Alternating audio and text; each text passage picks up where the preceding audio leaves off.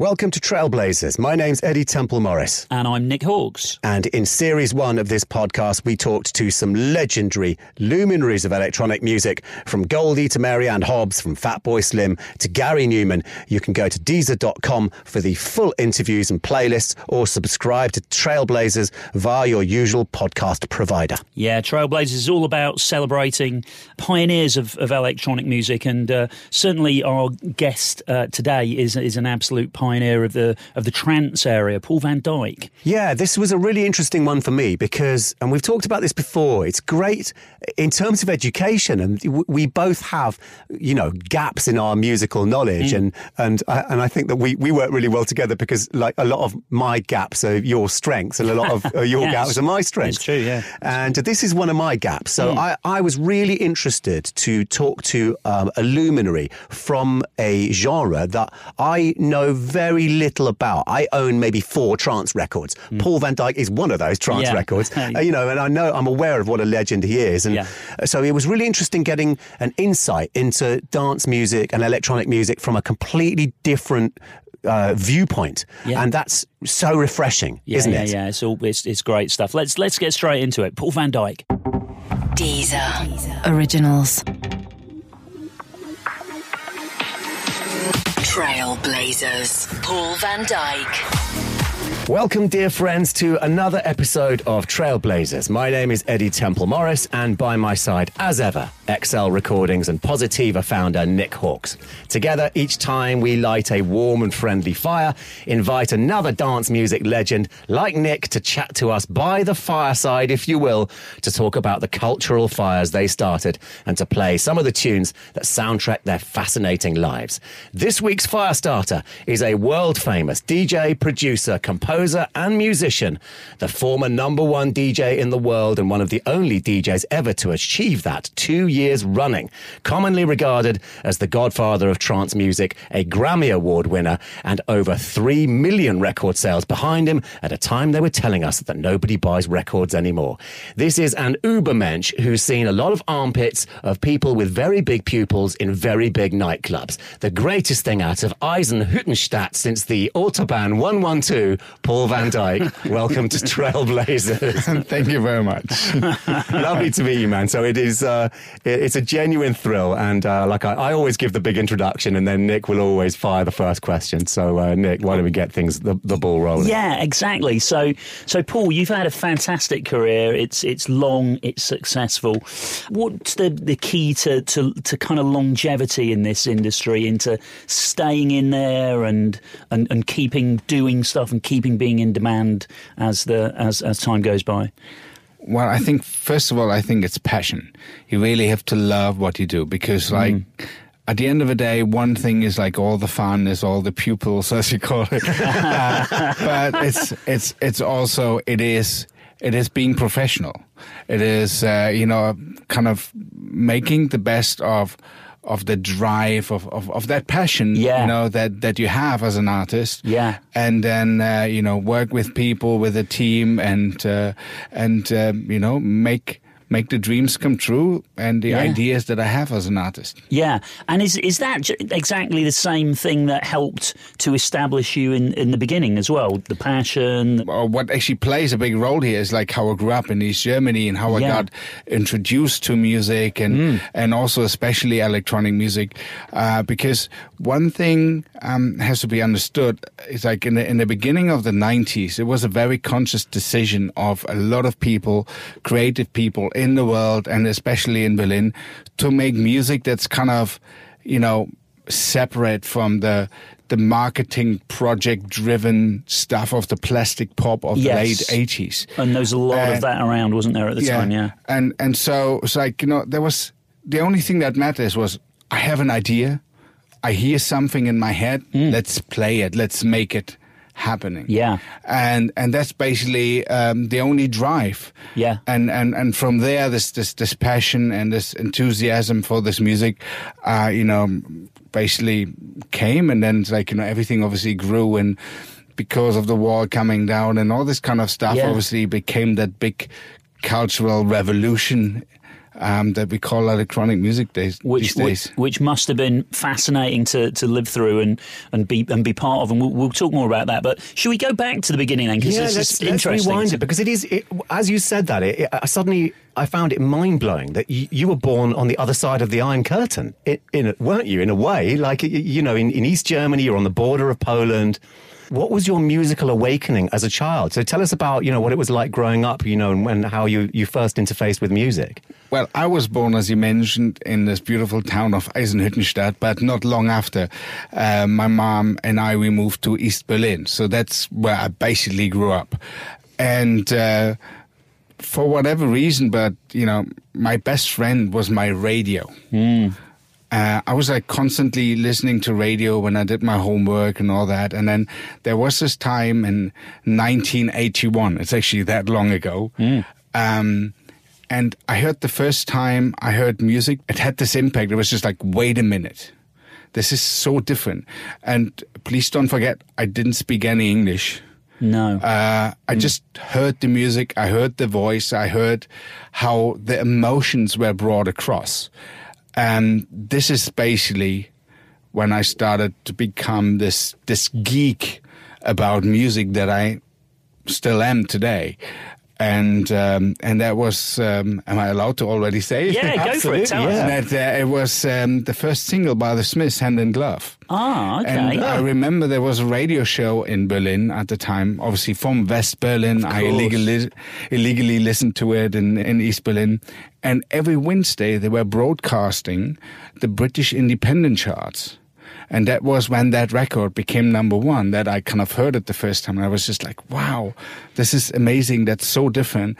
And I became probably the biggest Smiths fan. I'm pretty sure every Smiths fan says that they are the biggest. But it really had a massive impact actually on me. And I also remember a few years back, I run into Morrissey in a hotel lobby in Los Angeles. Okay. And he didn't know who I was, of course, and but his tour manager knew me. So it's like I kind of just went and just hey, I don't want to bother you, and I just want to tell you I make totally different music. But the reason why I'm making music is you. And he was just kind of sitting there a bit with a grumpy face. What the heck is this guy talking about? He's such a grump. It felt good telling him, you know. I don't know if he actually really understood what I mean by that, but really that moment when I heard the first time Hand in Glove, that was when I sort of knew music is so much more than just this plingly stuff in the background while you do other things. Dude, I have a Smith story that you will love, and you just reminded me of it.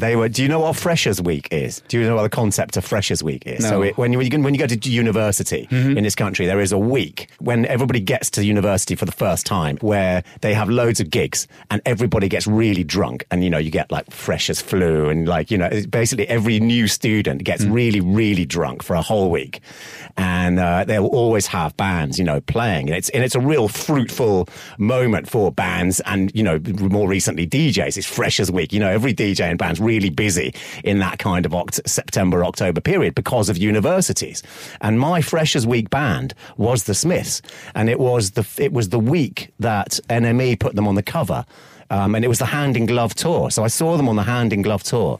And, they came on with all their gladioli, waving flowers. I still can remember the smell of trampled gladioli all over the floor. And there was this one moment where the Smiths had this odd following at that time, before they were really famous. They had quite a lot of kind of skinheads and suede heads following them. And these are quite scary looking people. And in the mosh pit, which was absolutely buzzing at Westfield College, University of London, there was this big, beefy, skinhead guy that collided with me. And there was this moment where we looked at each other and I thought, are you going to beat the crap out of me? And I don't know what he was thinking, but then we just looked at each other, and then there was this moment where I just thought, oh my God, am I going to get killed? And then he just smiled and then hugged me, and we just hugged each other. And it was all it was because of the Smiths, that happened. The power it was just of music. So I can totally relate to the joy that you felt, listening to that Smiths record. It's just absolutely, still to this day, whenever I listen to the Smiths, it kind of like, I don't know, it does something special with me somehow. Maybe it's because of the history. Yeah. Maybe it's because it's simply just probably the greatest band that ever existed. To me, it is. Yeah. Amazing. What a shame that Mozza didn't pick up the that joy that because you very intelligently said, I make such different music from you, but why I make it is because, that's so inspiring. God, if I was, do you know what I mean? If somebody said that to me, I'd do a backflip, Look, we never know. Maybe he did. In his own mind. Well, he's a famous grump, They say, that danger in meeting your heroes, that there's, sometimes it can play out beautifully and sometimes not. But it's good. It's cool that you got a chance to do that, man. Should we hear this piece of music? Absolutely, yeah. Brilliant. What a joy. Trailblazers. And in glow, the sun shines out of our behinds. No, it's not like any other love. This one is different because it's us. And in glow, we can go wherever we please. And everything depends upon how near you stand to me. So the Smiths, hand in glove, sounding resplendent there. So you were listening to the radio. Did you feel that you were doing something subversive? Kind of living on the edge a little bit by starting to absorb Western music when you were living in East Berlin? Well, the thing is, I was like 10, 11 years old, so you don't really get the scope of the political situation as much.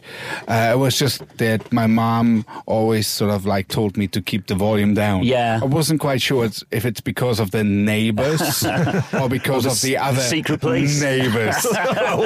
or because Morris's voice was annoying to her. Yeah, it could be. No, I'm pretty sure she liked it too, because, at some point she had to basically kind of... Put up with it. Yeah. She had to listen to it too. And so it didn't really feel like I'm doing something, let's say, illegal. But it was felt basically incredibly exciting and it was engaging. Just like, I didn't think in this way. It was just simply, this music was like so incredible and amazing. Yes. And later on, I understood that by me listening to that music, that sort of felt so liberating to me. Yeah, right. It, first of all, it created that kind of like, cosmopolitan mind in myself. Uh-huh. And also it kind of, I don't know, it was my gate to the free world. Yeah, in a way. Imagine that, I was listening to that music. I closed my eyes. I dreamt myself out of the way. I remember a few years later when they came out with the album "Strange Ways, Here We Come." I always thought, like, oh, Strange Ways, that must be a really, really cool place. Later on, I found out it's a bloody jail in Manchester. It is one of the grimmest places in the UK. So, actually, I was going to say it's kind of interesting, just culturally, and thinking back to what you're saying in that time, that you were listening to this music and having this really big emotional reaction to it. And for most people, the most important thing in the Smiths is the lyrics. But of course, you weren't getting that because you didn't speak English. You were just picking up on a vibe. I feel as though we should pick up Johnny Marr at this point. Because, what an amazing guitar player. And you were getting... But the thing is, like, in a way, what I liked so much about it was, like, there was this three guys playing something beautiful, and then there was Morrissey singing something totally different on top of it. That mostly just fit and, like, in a weird, strange way. And I think that tension created the beauty of this music, and I just loved it. It was just like, all this... I don't know, freedom, and it was just like amazing. And of course, later on, I found out what I was singing along to sometimes, and I was, rather amused. Okay. Yeah, of course. So I'm interested to know though when you first encountered dance or electronic music. Obviously, it's like from that day on, I was kind of like a big freak about music, so I was listening to the radio constantly, and I was obviously looking for those specialized radio shows. And there was another radio presenter, her name is Monika Dietl, in one of the West Berlin radio stations, and she played like total upfront, back then we probably would say futuristic music from if it was like hip hop stuff, something that would become big 10 years later, or it's like, some dancey stuff. This is Radio 1 or Flux FM or? That was SFB, Right, Sender SFB. Freies Berlin. Right.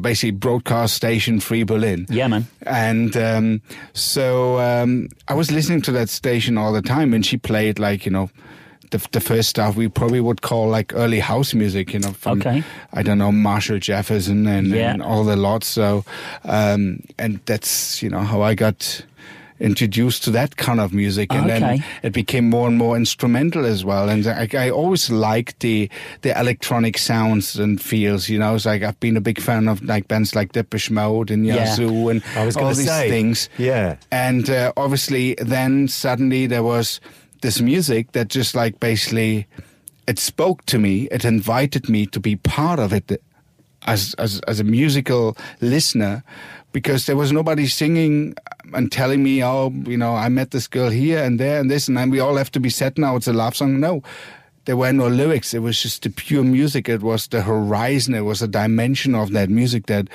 I felt is so inspiring, and the drive and the energy. And obviously at the time I could never go to any clubs. That's what I was going to bring up, though. So when you first heard Chicago house music, you could only absorb it kind of on the radio. You weren't exposed to it in 1986 or 87 in a club. No, not at all. The first time I actually went out to a proper, well, let's say electronic music club was like in 1990. Because before that, obviously, I was on the wrong side of the wall, listening to whatever was played in those specialist radio shows. Wow, that's quite different, isn't it, to quite a lot of our guests who we talk to, a Paul Oakenfold or whatever, and 87, 88, right in the thick of this explosive club scene. But you probably equally passionate about it, but still haven't had chance to really go to a proper club yet. This time really shaped my approach towards music, like still to this day, because I could never go to a record store, buy a record. I could never read anything about my favorite artist. I didn't even know what Morrissey looks like until, far later. Yeah. So forgive my ignorance, but why could you not go to a record store and buy a record? Were there no record store? Was it like illegal to have sort of Western music there or something? No, the thing is there were record stores, but they were kind of like, run by the state.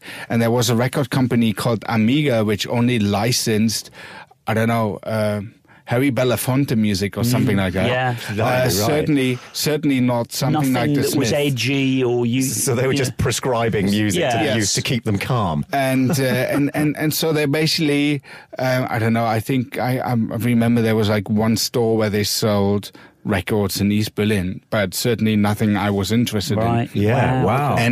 But because of that, it's purely the audiophile that interests me. Yeah. As I said, I didn't even speak English, so I didn't even know what is the message of Morrissey, or what do they look like, what do they have to say beside of their music. So it was purely the music. So, and I still have that very pure relationship to music. I don't really care who did it, where the person's from, what the people has to say. If they make great music, then it's great music. And that's what I'm inspired by. That's what actually interests me. And did you pick up on, in those days, like the krautrock guys, Holger Suke and, Can and Noy and those amazing musicians that were making music only miles away from where you were?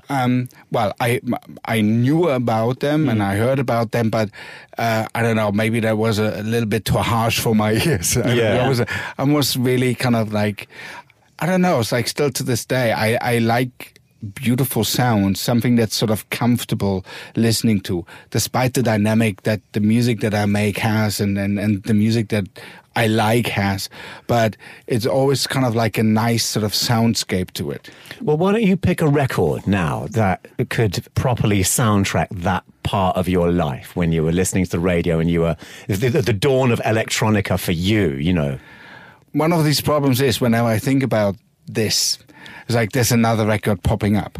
But one track on one record that apparently seems to always kind of like, be on that or is on that list is a Cyclone, A Place Called Bliss. Yeah, that was that a +8? record? Am I like a Richie? No, I think it was Network. Network. It was on Network Records. Okay. And what I really liked about it is just like really this big sort of boom, boom, boom, boom, boom, boom, boom, boom, boom, boom. And then all this weird little like sample bits, but really lush and beautiful, but still had this dynamic to it. Another like track that's sort of like more on the sort of driving part is Trilliton. I don't even know what it's, what the artist was, but there were like some amazing records. It's like, probably whenever you kind of go on a search engine and you look for music that was like, I don't know, somehow inspiring in 1990, I would come up with. So let's have a listen to that Cyclone, a place called Bliss. Trailblazers, Paul van Dyk.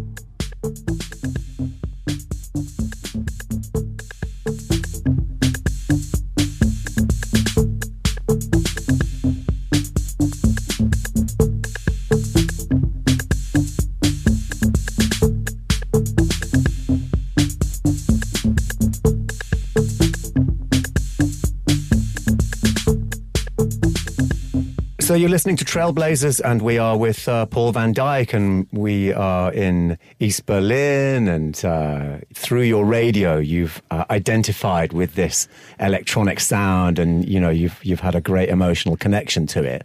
You're really absorbing it. It sounds like you're very passionate about it, and you're absorbing so much. Was there a point or an inspirational track or an artist at that point or roundabout, somewhere in that part of your life that made you think, I want to do this. I could do this. Maybe, I'm inspired so much because, you were a consumer, but at what point did you sort of your mind change from a consumer to maybe a creator?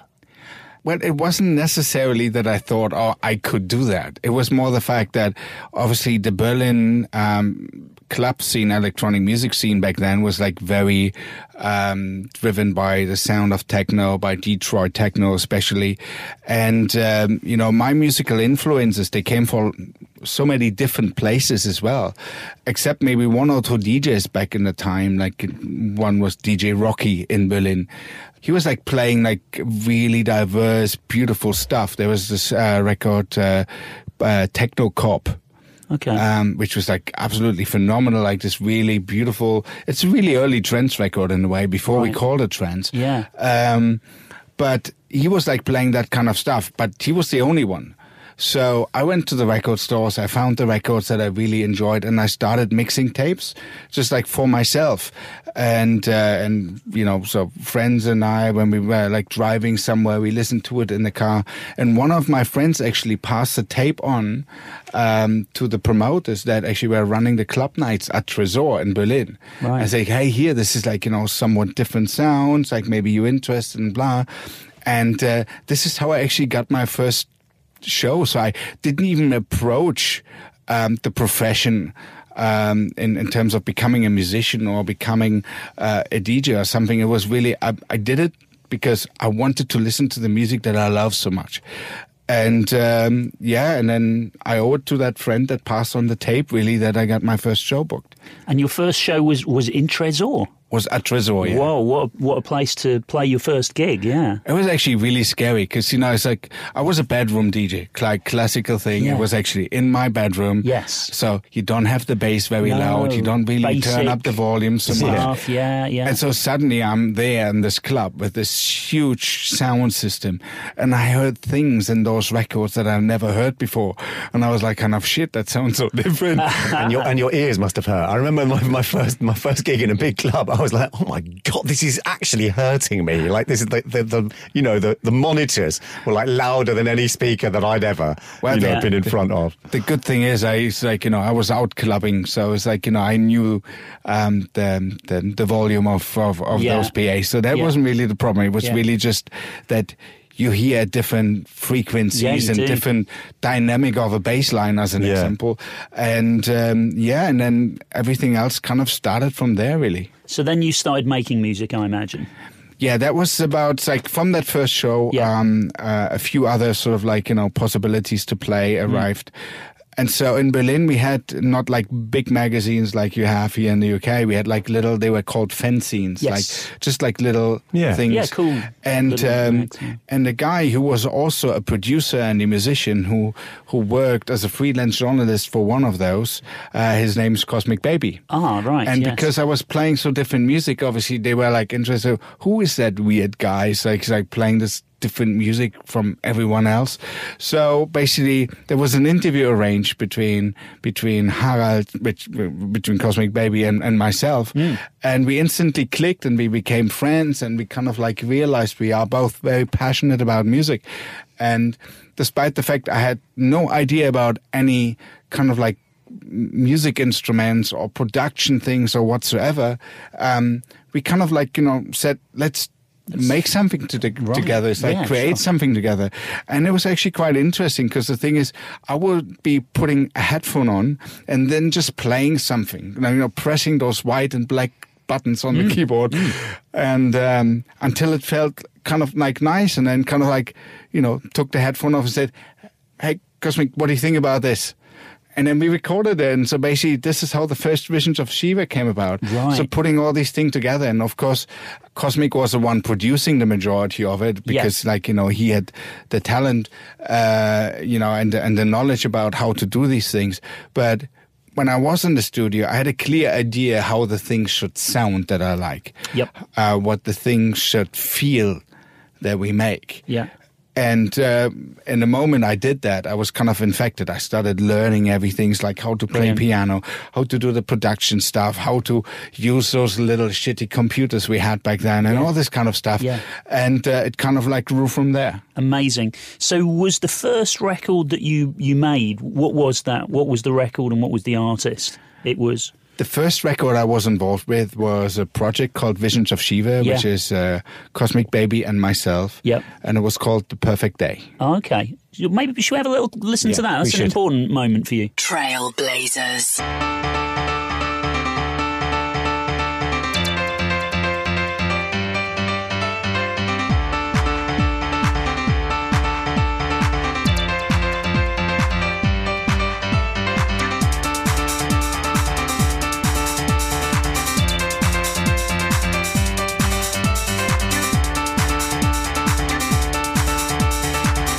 We've just listened to Paul van Dyk's first ever record, and I feel as though I just missed a trick with something. I just want to rewind to just before this or around this time to your first DJ set. So what were you playing? Was it very eclectic? I mean, were you playing any vocals in your sets? Did you reach back and find that Francois K mix of This Charming Man to drop in there as a surprise, or was it very techno based in those days? It was.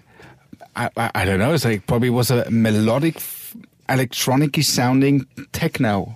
Yeah. Somehow, because there was like so much music back then that already had those, general features, and that's what I liked. So apparently, whenever we all went, there was a record store in Berlin called Hardwax Records where everybody went, and is it still in the same place?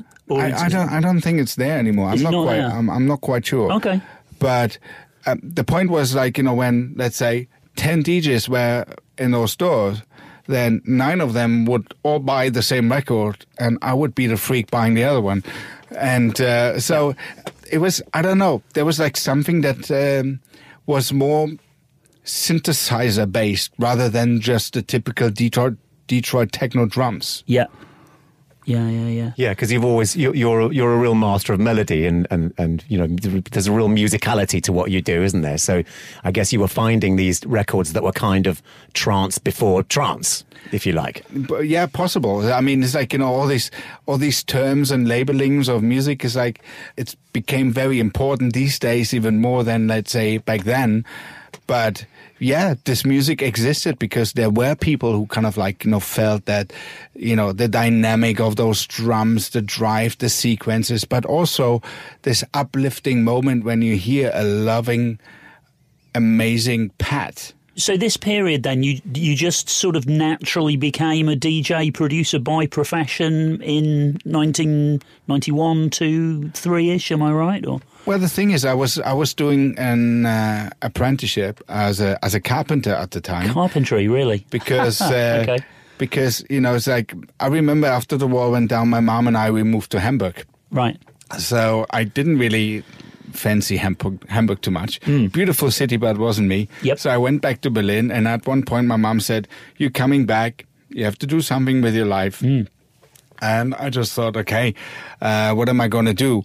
And so on a Tuesday, I called, the carpentry shop or carpentry shop. I don't know how you call it. Yeah. Carpenters. Yeah. Okay, yeah, I called the carpenter. Yeah. And he said, yeah, just come by. So Wednesday I came by, and on Thursday I started. So I called my mom and said, sorry, I can't come back to Hamburg. I have a job here to do. Yes. And so basically that gave me the possibility of kind of, learning a proper job at the same time, kind of financing somehow my hobby that would later on become my profession. And I did that for about 2.5, 3 years, actually both together, till a point where actually being in the studio or at clubs at night and then in the morning not cutting your thumb off was a bit on the edge. Yeah. So I decided, or I had to make a decision on what I like more and where I see a better future for myself. And when was that? I think that was about 93, 94. Okay. And had there been a steady flow of records that you'd made sort of through that period? Yeah, I mean, it's like I've done a few remixes in between. Okay. And, like You Made Love Stimulation. Oh, that's a classic. Also done a remix for New Order at the time. Right. So things... Good stuff. Some things actually came together. My first album came in 94. Okay. And there was a regular sort of flow. Output.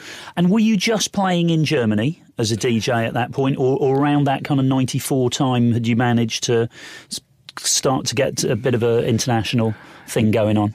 Actually, that was quite an interesting sort of thing for me, because before I, let's say, made it a bit bigger in Germany or in Berlin, to be specific, I actually was a resident in New York at Limelight for Disco 2000, which came about in a really, lucky fashion. Back then, there was the New Music Seminar in New York, and there was one event called the German Night, right, where sponsored by a big cigarette manufacturer. Yep. They invited all the big DJs from Germany to actually perform there and represent the German idea of electronic music. And one of the big DJs back then, DJ Duck from Dance to Trance, he couldn't do it. So I was the substitute, and they took me on. So I went there, and apparently I took my chance and kind of I played a set, I rocked the crowd, and a guy called Howard Schaefer, who used to have the first DJ agency in the United States, he was there, and he says wow, that was really cool. It's would you like to come by next Monday to our office and maybe talk what we can do in the future? And so obviously I went there on the following Monday, and he said, hey, look, if you like to stay, it's we running Disco 2000 here with DJ Kioki, you could be playing next Wednesday. So I stayed even a few more days. I played Disco 2000. It went down very well. And I was asked to actually come back once a month. Lovely. So before I was kind of anyhow a vaguely noticeable name in Germany, I was already resident DJ and part of the club culture in New York somewhat. Obviously, a little later than this fame that arises from this touring in the US and so on, kind of swapped back to Germany, and then it kind of synchronized it in a more global fashion all over. I had no idea that you were a resident in New York at that time. And that club, I remember DJing at Limelight myself, which probably in about 92, an XL night that we did.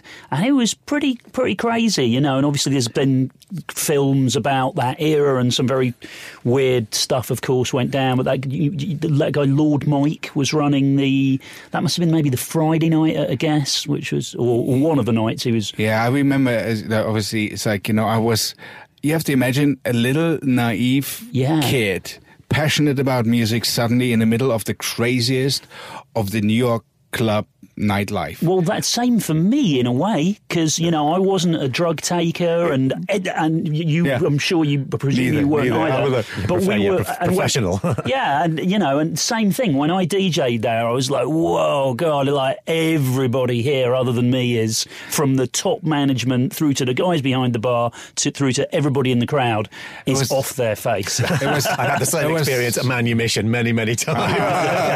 Okay, yeah. No, but that was actually, it's like, something, I was in the middle of these things, and you mentioned some of the movies that have been done about Yeah. it.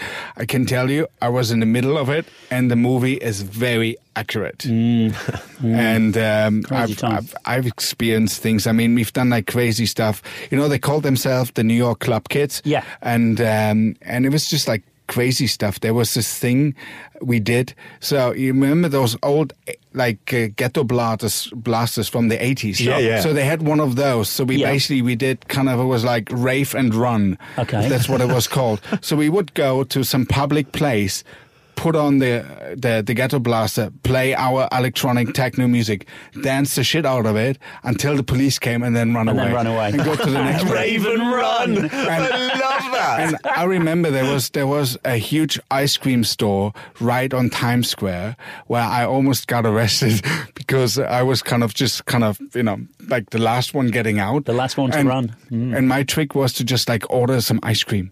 So I kind of like, I'm just a customer, guys. Just a customer. I'm just having ice cream. Yeah. Bye-bye. So, but it was like, I'm a tourist. I'm just getting some ice cream. Yeah, just... No, Oh, but fantastic. really, there were like some crazy fun times there. Well, Paul, why don't you pick a record from those times? Either a record that you used to rave and run to, or a record that, as you say, rocked the crowd At Limelight. At Limelight, yeah. I think one of the records from that time somehow is Rest by Underworld. Oh my gosh! Yeah. Wow, yeah. What a tune. Incredible. But that's exactly what I mean. It's like, if you would have asked me which ones are your tracks, That wouldn't have come up. that wouldn't have probably. come up now. But it's like now thinking of it, because Yes. it was exactly that day when we had that rave and run thing is when DJ Kyoki got a test pressing of that record and was playing it in the office the whole time. And it was like kind of, wow. Amazing. Yes, that Junior Boy's own label going round and round. Absolutely incredible. Trailblazers. Paul van Dyk.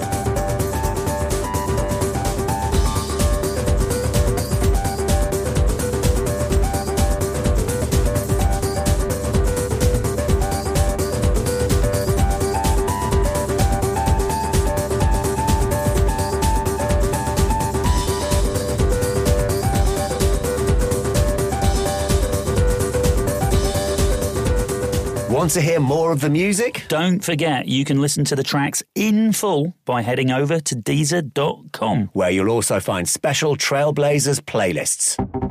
Deezer. Originals. Trailblazers. So, Paul, move us more to the sort of 95, 96, maybe even 97 era, and tell me how you managed to transition from being a star in Germany onto the sort of global stage. Despite of passion and enthusiasm, what you need as well is an element of luck and also people that believe in you. And I was very lucky to actually find that one in Rob Deacon, who was running the Deviant record label. And when he heard my second record, which was called 7 Ways, he signed it for the UK. And he believed in it so much that despite and against all odds, he made that record a huge success. Mm-hmm. And without a record label and a record label owner with that enthusiasm, it probably wouldn't have become that big. But that kind of, let's say, broke me into the English-speaking media. Yeah. And that kind of like propelled the career, obviously, on a different level, because then suddenly people all over the world were reading about me, about my music, about what I'm doing, and so on. And that was kind of sort of the next step. I did my first, let's say, bigger tours in the UK. And this is what year is this?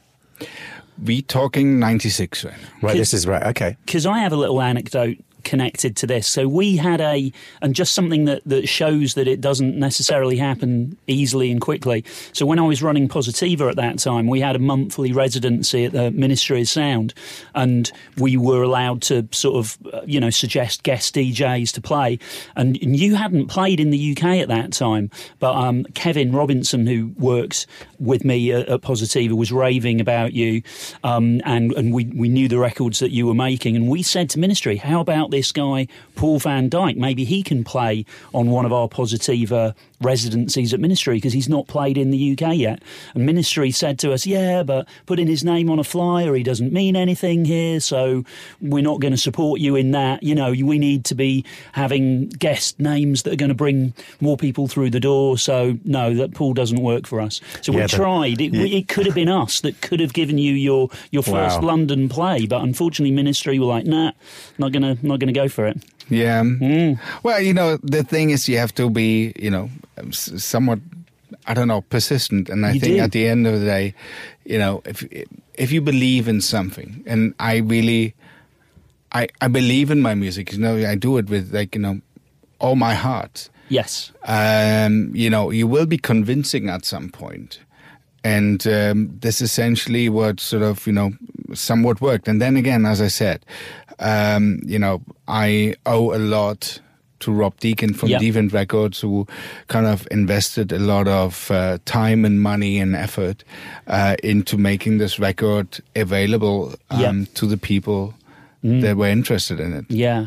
And then maybe the really big point in record making for you, UK-wise, presumably, was when Fallen Angel started to bubble through, I'm imagining.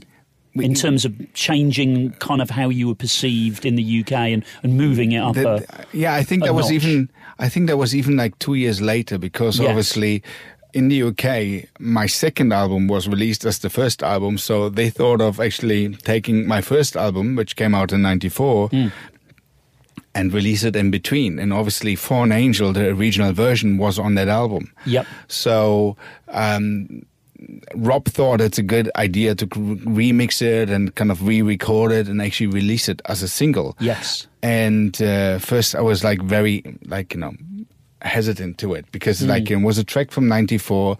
Why would we re-release it in 98? So, I wasn't really feeling too good about it. And he overruled my opinion.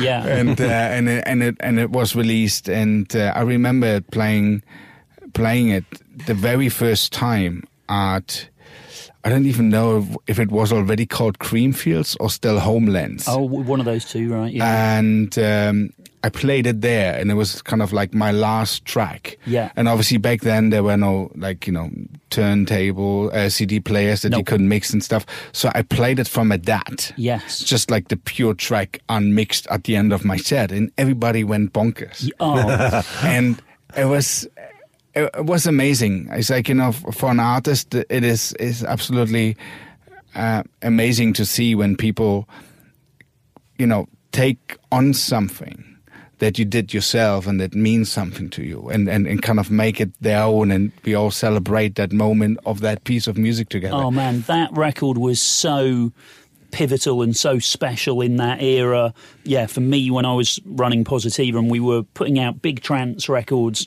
around it, and again, we tried really hard to sign the record and sign you, and we went and we saw Rob, and really would have loved the Fallen Angel thing. Just we would have killed to have that sitting on Positiva at the time, and sitting alongside some of those other really great trance records that you were playing and you were involved in. Not to be, unfortunately, we weren't able to do so. But yeah, what a classic, brilliant record. And of course, by now, trance was just the biggest thing in dance music. It turned into it. Yeah. Yeah, I want to get an understanding from both of you. So you've got trance. If you imagine Venn diagrams, you've got trance here and you've got Paul van Dyk here. Or are they the same thing? Or when did you come into it, or did it come to you? Or was your first ever record that you made, would you call that a trance record? Well, the thing is that the record label that I used to release my music with in Germany, MFS Records, they kind of, I think, came up with the term trance for the first time. At least this is how I heard it. And so Was that I think Mark Reeder Yes. himself came up with the idea of like, let's call this stuff kind of trance or something. I don't know if it was that simple But or if it was sort just of. kind of like It kind of labeling grew. something. Yeah, okay. But the point was I was like from the beginning affiliated with that sort of like trancey sound somewhat. Yes. Because, somehow if there's a melody, if there's like a certain dynamic to the music, it was called trance. Yeah. So, and that's basically what my music has. And you were operating at about 136 BPM or something like that around that time. But when you first started, I presume you were in the 120s. I'm just interested in sort of how it kind of developed, when and how it kind of like morphed into what we know, as trance now. I think it was a logical progression. It's like, from this sort of like, let's say, smaller, more intimate, like sessions, like DJ sets from the really interested sort of like electronic music lovers of like, let's say, the beginning of the 90s till, the big club explosion of the super clubs at the sort of like second part of the 90s. And obviously record labels like Positiva, they kind of made this music basically available to kind of like people that maybe wouldn't go to Gatecrusher, but then suddenly they heard music that was played at a place like Gatecrusher or Cream or God's Kitchen, and they loved it. And so it became bigger and bigger and bigger. And one thing I think that happens, Eddie, is one great record comes out in a genre, and then it draws more people in, and more people make more interesting records off the back of it. So then another great record emerges, and then there's been 2, 3, 4 pivotal, fantastically exciting records in that scene, and then it just takes on a life of its own. I mean, there were a lot of big records coming very quickly, so month after month you might it was have huge, and it was Ferracoccia, System F, Ferry Corsten. I remember sort of, because I wasn't involved in any way in trance. No. It wasn't my thing. But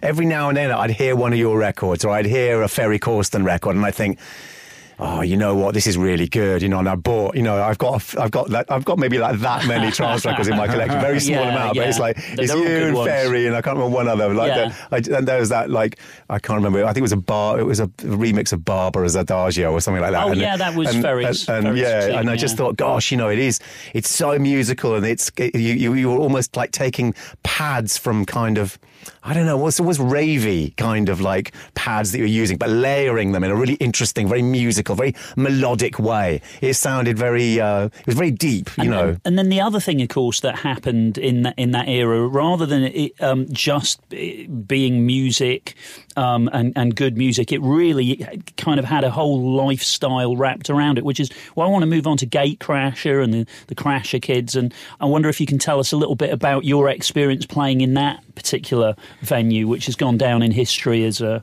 very special part of the development of electronic music in the UK.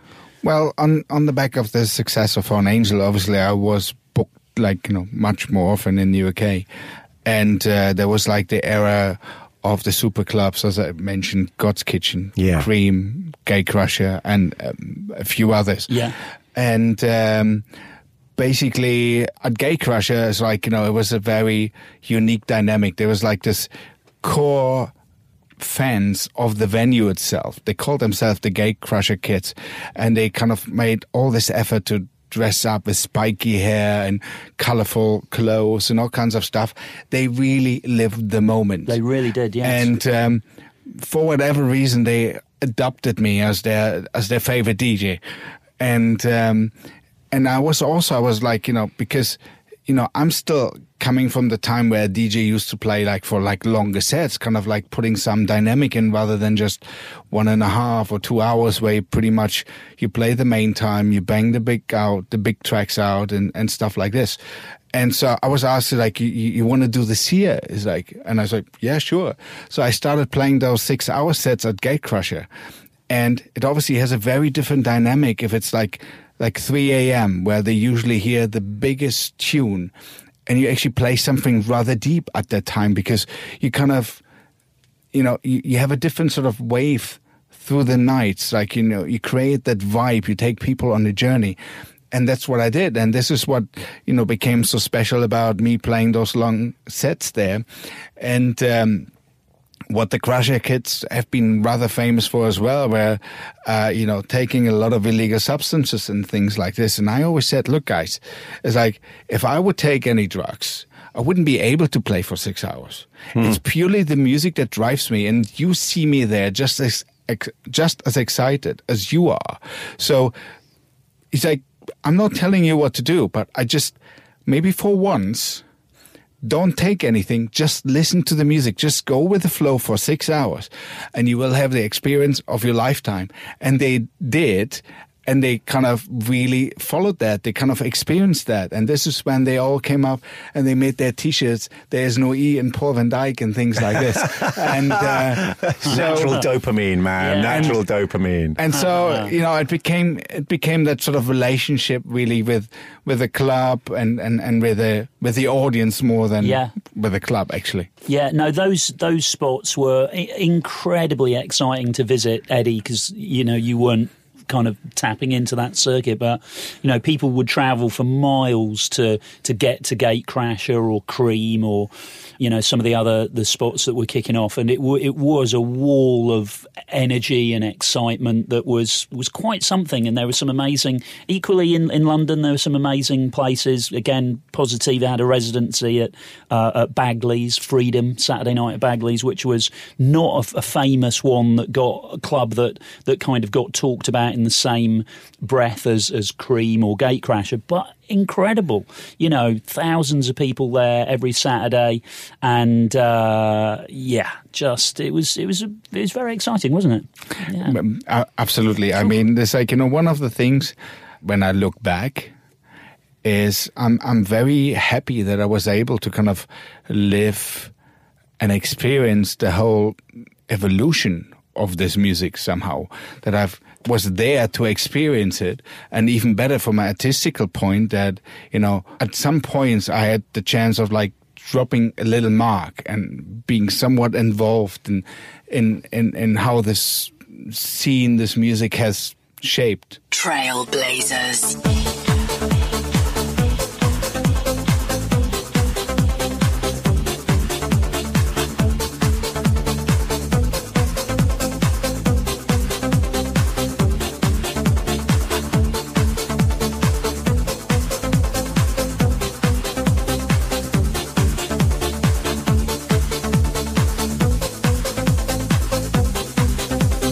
So we're with Paul van Dyk. You're listening to Trailblazers, and Paul, you've just sort of taken our hand and walked us through a really interesting time in UK. In the UK becoming this dance music explosion of youth culture that was, they were the biggest thing since punk, and you're kind of synonymous with that. It must have been so interesting for you seeing that, and then you must have witnessed that in a global way, because you must have started then to go to Ibiza and back to New York, I presume, and especially all over Europe, because I guess America was a little bit behind Europe in electronic music in some ways at that point in the charts kind of thing. I tend to not agree with that, because I was playing already like in front of 15,000 people in Los Angeles in 95, 96. There was already a huge scene that was interested in that music. People like Christopher Lawrence, they were like heroes in the mid-90s already. Oh, that's interesting. Long before, let's say the UK, swept electronic music over to the US. It was there already. And, if you think of places like Simon's in Gainesville or Firestone in Orlando, all the big important DJs of the world went through that place. I believe like Sasha and John Digweed, they had the residency there. Lucky enough, I had the chance of playing there a few times, and it's it has been there for far longer than, let's say, it's been recognized because of the, let's say, I mean, today we use the term mainstream media didn't really report on No, it. they didn't. Yeah, that's odd. Given that you're saying there was 15,000 people in one place, that sounds huge. You know, that's proper big. I mean, it wasn't across all the states, though, was it? It was. They weren't massive scenes popping off everywhere. It was. There No, were certain it cities wasn't, that were yeah. more vibrant than others. And Yeah, it you would didn't maybe call it like cultural, like Yeah. hotspots in a way. Yes. You know, like Los Angeles. I Yeah. remember as well in San Francisco, Chicago, New York, of course.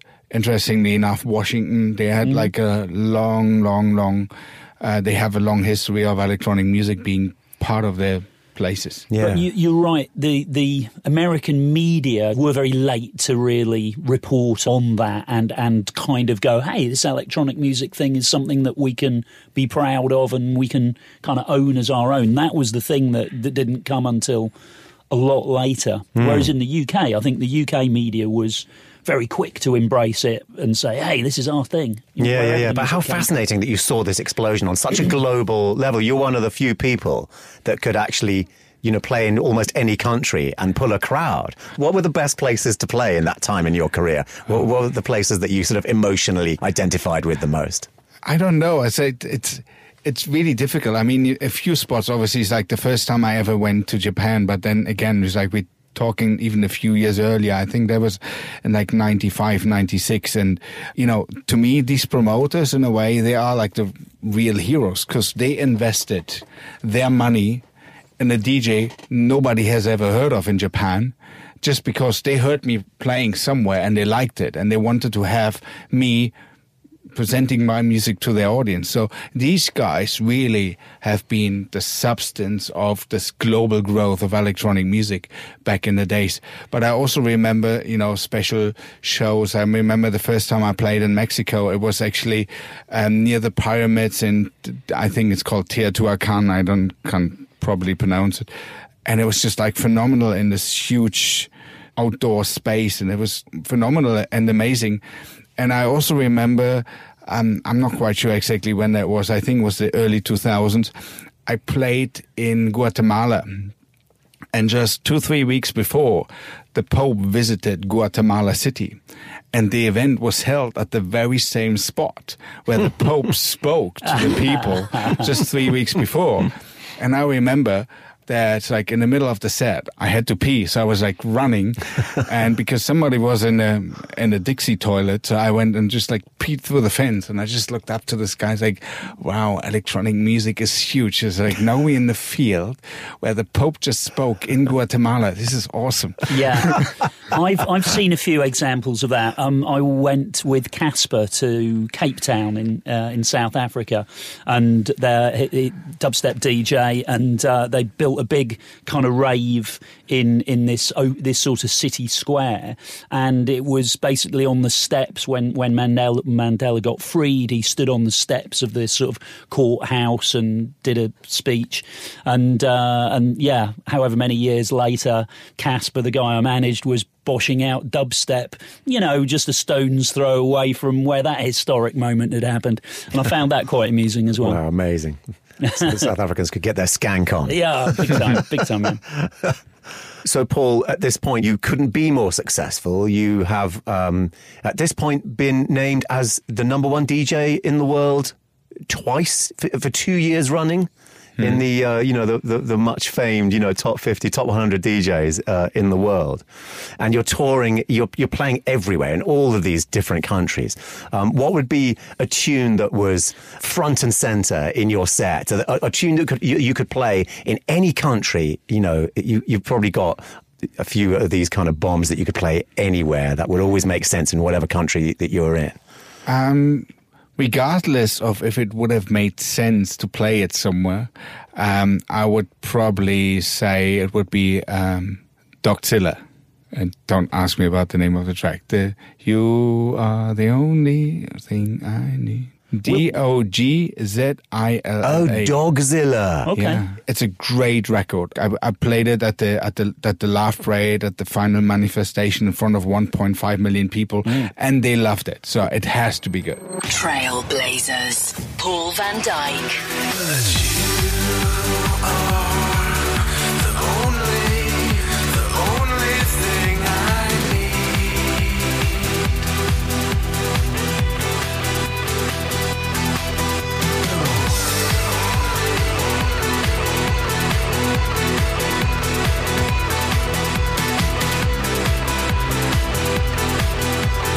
So you made quite a few artist albums on your journey. What's your view about the making artist albums? Do you think that it's still an important thing to do, to have that traditional body of work, or are you one of these guys who go, actually, not so much?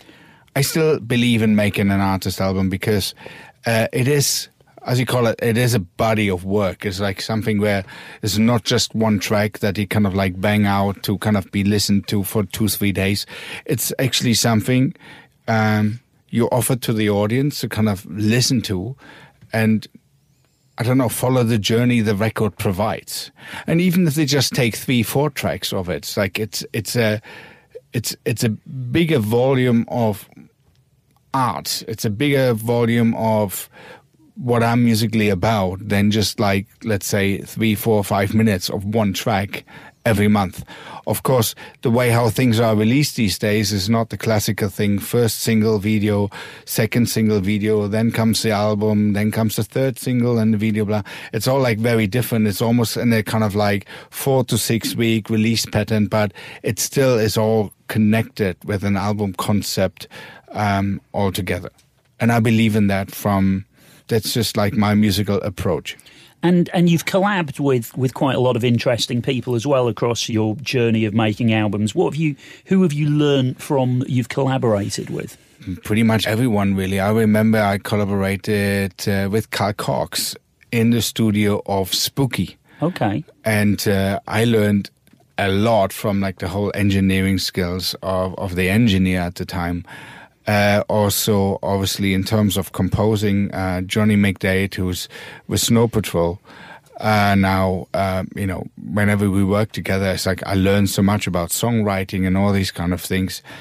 But also, from a different dynamic, when I work with like some of the younger guys now, like someone like Jordan Sugley, his approach, his dynamic, without all the knowledge of where this music comes from and what the music went through. He just purely loves that kind of music and he has that approach.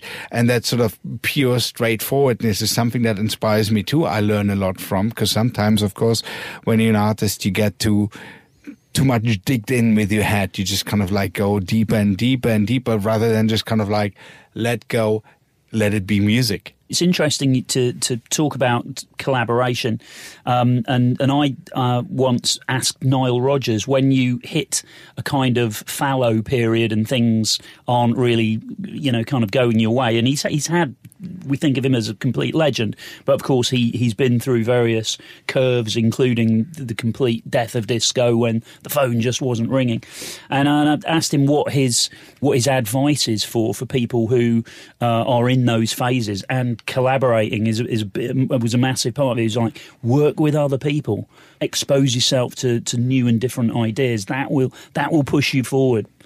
But it's also like, focus on what you like. Because as an example, you would have said the last maybe 5 years haven't been so good for trance music. I can tell you, yes, we might have been out of the focus of the limelight, not on the main stage of festivals anymore. But you know what? It was a very, very good cleansing of that scene, because all these people that just kind of like stepped on to become famous or make money or whatsoever, they left. They probably did EDM or whatever they do. And the people who love that music, they love that music. So in a way, the last 5-6 years have been phenomenal for trance music. There's so much amazing music out there. There's so many fantastic artists making this music. It is incredible. So I was going to say, where is your head at, musically? And I was going to ask you exactly, you've basically answered the next question that I was going to say, which is that, do you still make trance music? And you obviously absolutely do. You love it. It's a real passion for you. And it's something, and there is still a scene, and it sounds like it's a very pure and focused scene now. Look, there was a time when I very famously was quoted that the most of the trance music that's out there is rather cheesy crap. And I stick with that. There was a time when like a lot of people, that didn't have any idea of this music, just made the music because it was the popular sound of the moment. And the thing is, there's a very thin line between a very cheesy melody and a very good defined quality melody. And most likely you will overstep the boundary if you don't feel the music. And that's actually what happened. There was so much crap out there that I didn't want to be affiliated with that music, really. But if I look back at the last 5-6 years, I'm very, very proudly saying I'm a trance artist. I produce trance music. I play trance in all its facets that there are around. Well, pick then for us a record from the last 5 years, from you or from someone that you really admire, that you think is a really gold standard of embodying exactly what you just said. What about a record that the aficionados of trance in the last 5 years have said, yeah, this is a great record of yours? I think a track that I liked is like one of my last albums from then on. It's called Touched by Heaven. Yeah. Which I believe is like a track that, touched quite a few people, at least from the social media response of it. Great. Well, let's listen to that as a gold standard. Trailblazers.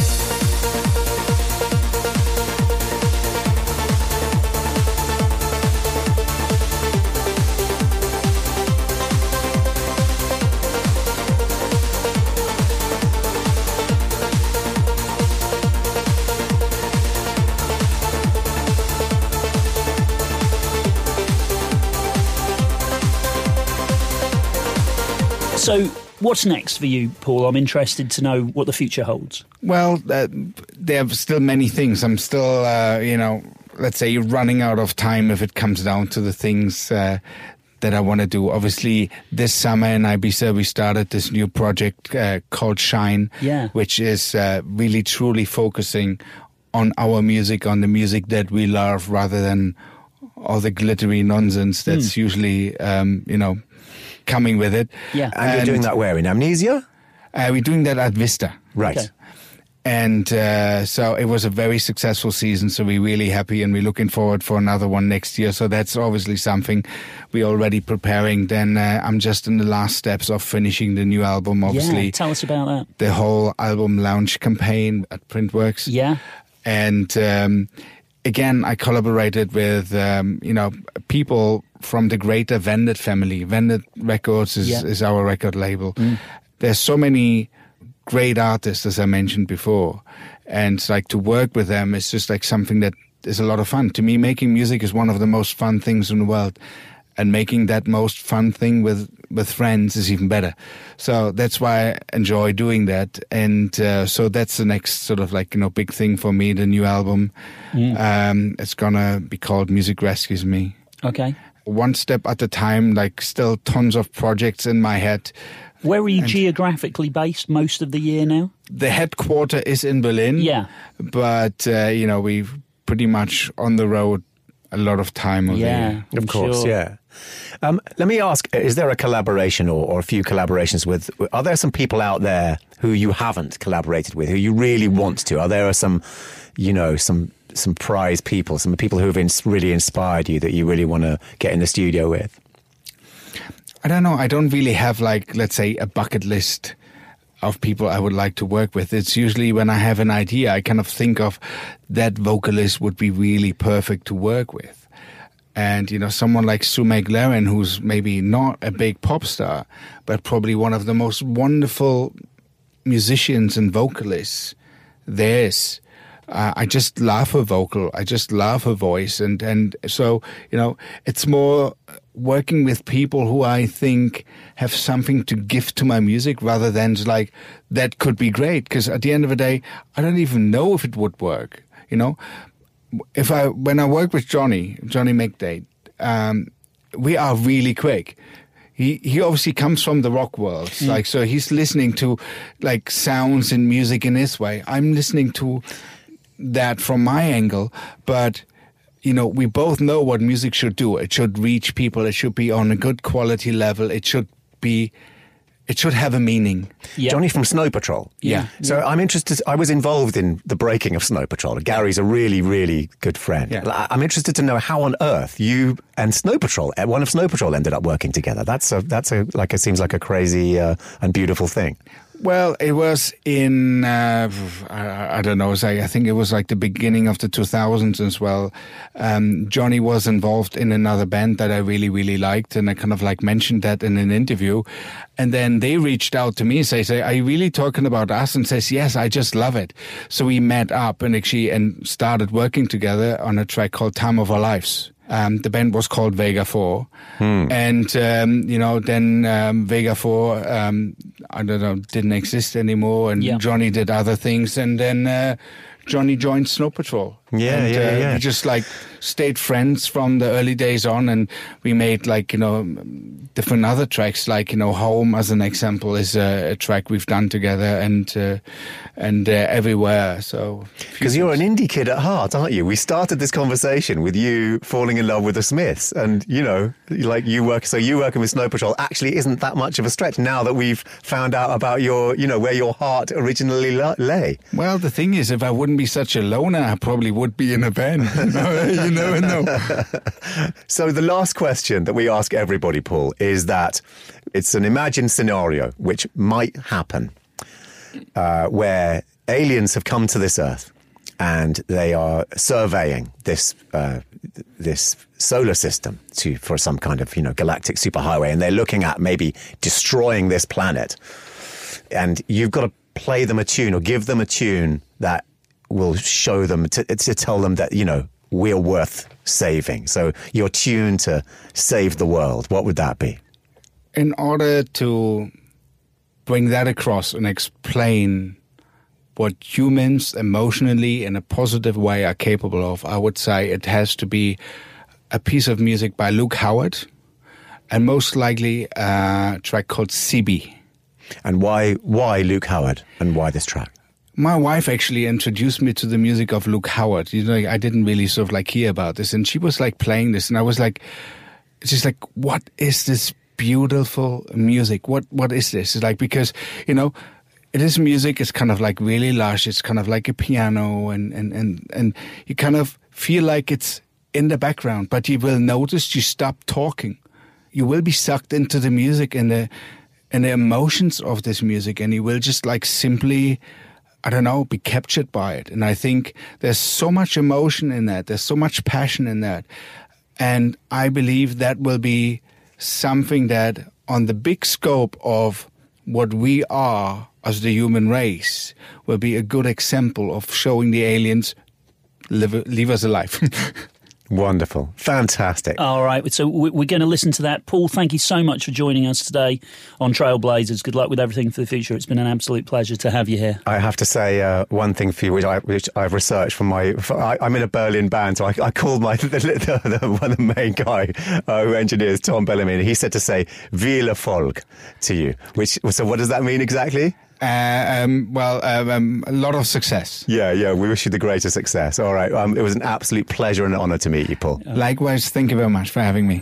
Trailblazers, Paul van Dyk.